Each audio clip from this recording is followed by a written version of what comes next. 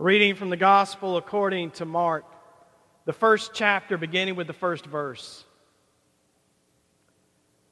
The beginning of the good news of Jesus Christ, the Son of God. As it is written in the prophet Isaiah, "See, I am sending my messenger ahead of you who will prepare your way. The voice of one crying out in the wilderness, prepare the way of the Lord, make his paths straight." John the Baptizer appeared in the wilderness, proclaiming a baptism of repentance for the forgiveness of sins. And the people from the whole Judean countryside and all the people of Jerusalem were going out to him and were baptized by him in the river Jordan, confessing their sins. Now John was clothed with camel's hair, with a leather belt around his waist, and he ate locusts and wild honey. He proclaimed, "The one who is more powerful than I is coming after me. I am not worthy to stoop down and untie the thong of his sandals. I have baptized you with water, but he will baptize you with the Holy Spirit." In those days, Jesus came from Nazareth of Galilee and was baptized by John in the Jordan. And just as he was coming up out of the water, he saw the heavens torn apart and the Spirit descending like a dove on him. And a voice came from heaven, "You are my Son, the beloved. With you I am well pleased." The word of God for the people of God. Thanks be to God. This is not an isolated story. It's not just Jesus who was coming to be baptized, but all the people of the region were coming out because they'd heard that prophecy had returned to Israel. There was a prophet in the land, and that was a big deal when there hadn't been a prophet in the land for several hundred years. And to them, God had seemed quiet, except through the words of the priests and the rites and the rituals and the sacrifices. There had been a quietness on the land, and suddenly there's a prophet named John the Baptizer who's calling the people out to repent and do something that they had reserved for converts.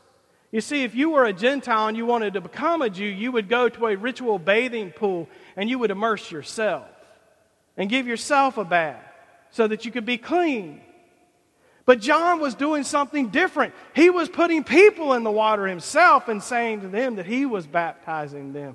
And there was a change, and the people became passive in that action, giving themselves to an action that God was doing for them, cleaning them up and forgiving their sins. And it was radical and new and wonderful.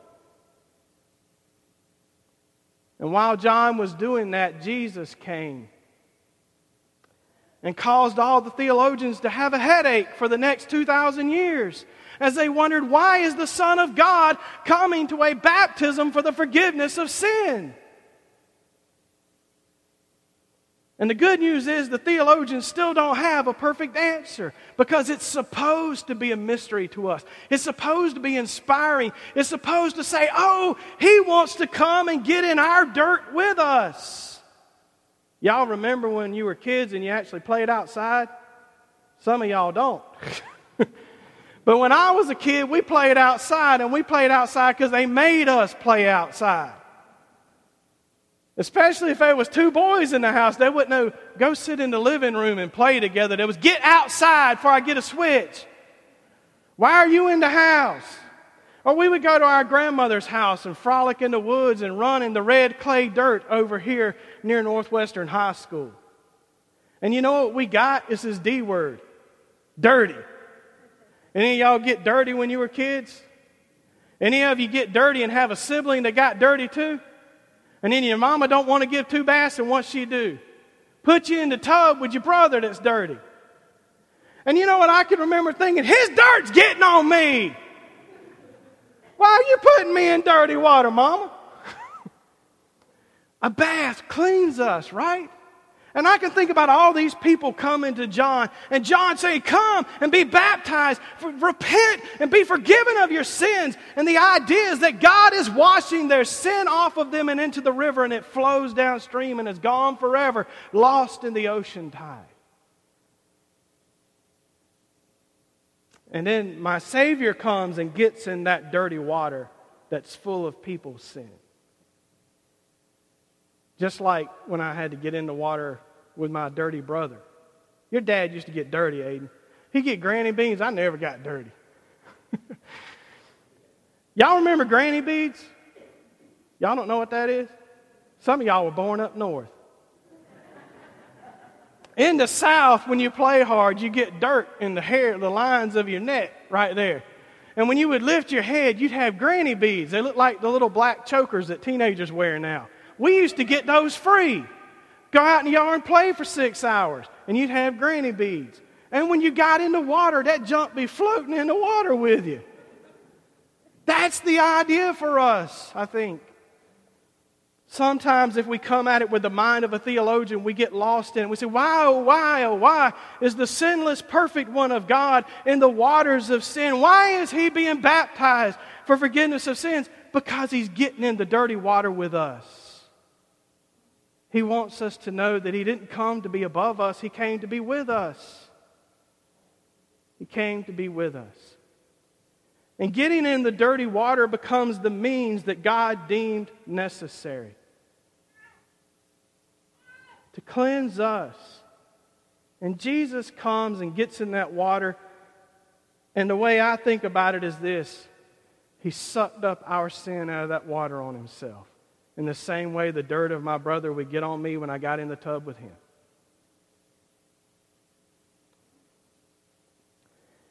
We've heard that phrase, necessary means.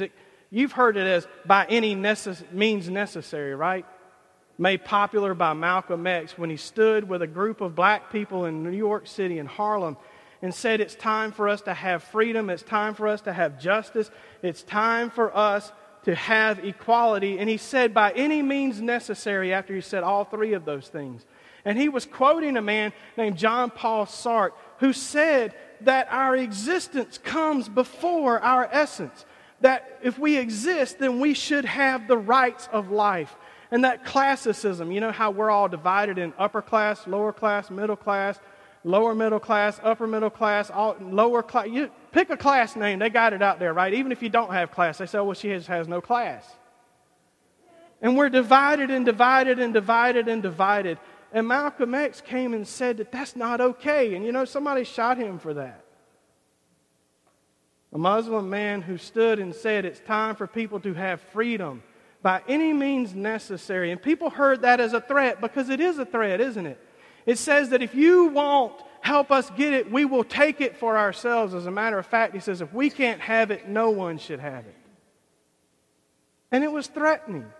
And I think when Jesus comes to the water to soak our sin up out of it, it's threatening for us because we know that somehow he changed this water that's going to be put on us. Somehow he makes it mean something different. It becomes the necessary means to a changed life. By any means necessary, God decided God would come and give God's self to us in Jesus of Nazareth, who Paul said, in him God was reconciling the world to himself. By what means? By taking on the sin of the world, by entering the water of baptism with us and for us. Jesus came and got dirty with us. Isaiah had this cry in chapter 64 of his writing where he said, "Oh, that you would come down and tear open the heavens." And did you hear what happened when Jesus came out of the water? The heavens were torn open and the Holy Spirit came down. And he was anointed for the works that he would do. And the church has believed that the Holy Spirit is given to us in our baptism. That same Spirit that hovered over the waters of creation, hovers over the waters of baptism and gives us life as the Word of God is proclaimed over us. There is newness in life because our brother Jesus came and got in the dirty tub with us. And we come to reaffirm that truth. To say, I repent. And He is my Savior.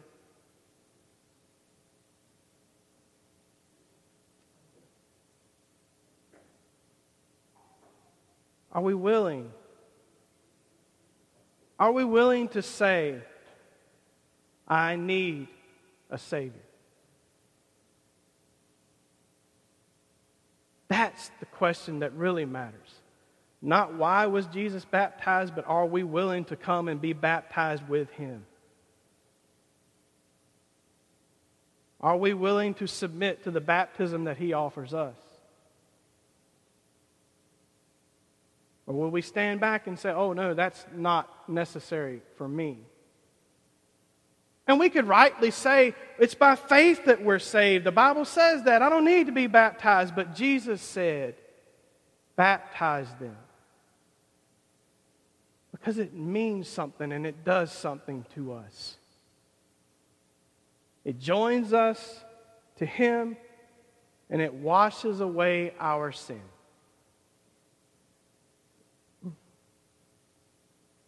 So I guess what I'm saying is that for me, the most credible reason that Jesus came to be baptized, that the perfect Son of God, the one who the book of Hebrews says was without sin, the reason He came and submitted to a baptism for the forgiveness of sin is because to Him and to the Father and to the Spirit, it was the necessary means. And dear ones, I would suggest that maybe that just ought to be good enough for us. How many of your parents told you because I said so? Today your parent says because I said so. And at some point that has to be good enough.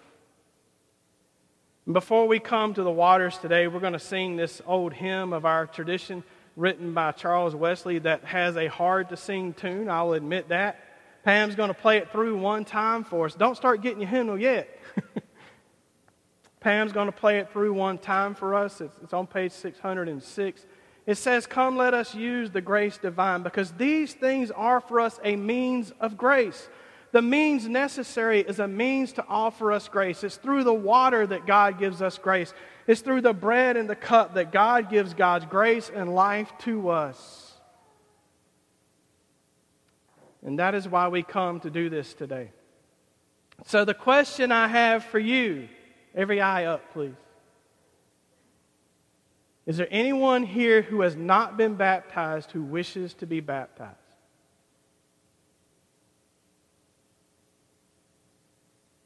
So today we will do a congregational reaffirmation of baptism together. And then we will come to the table together. And you will come past the waters of baptism to the table, which is how it is for all of us. And as you come, Sarah will be at the font to mark you, to remind you that you were baptized, and encourage you to be thankful. And then you will come and receive the bread and the cup, hopefully with thankful hearts.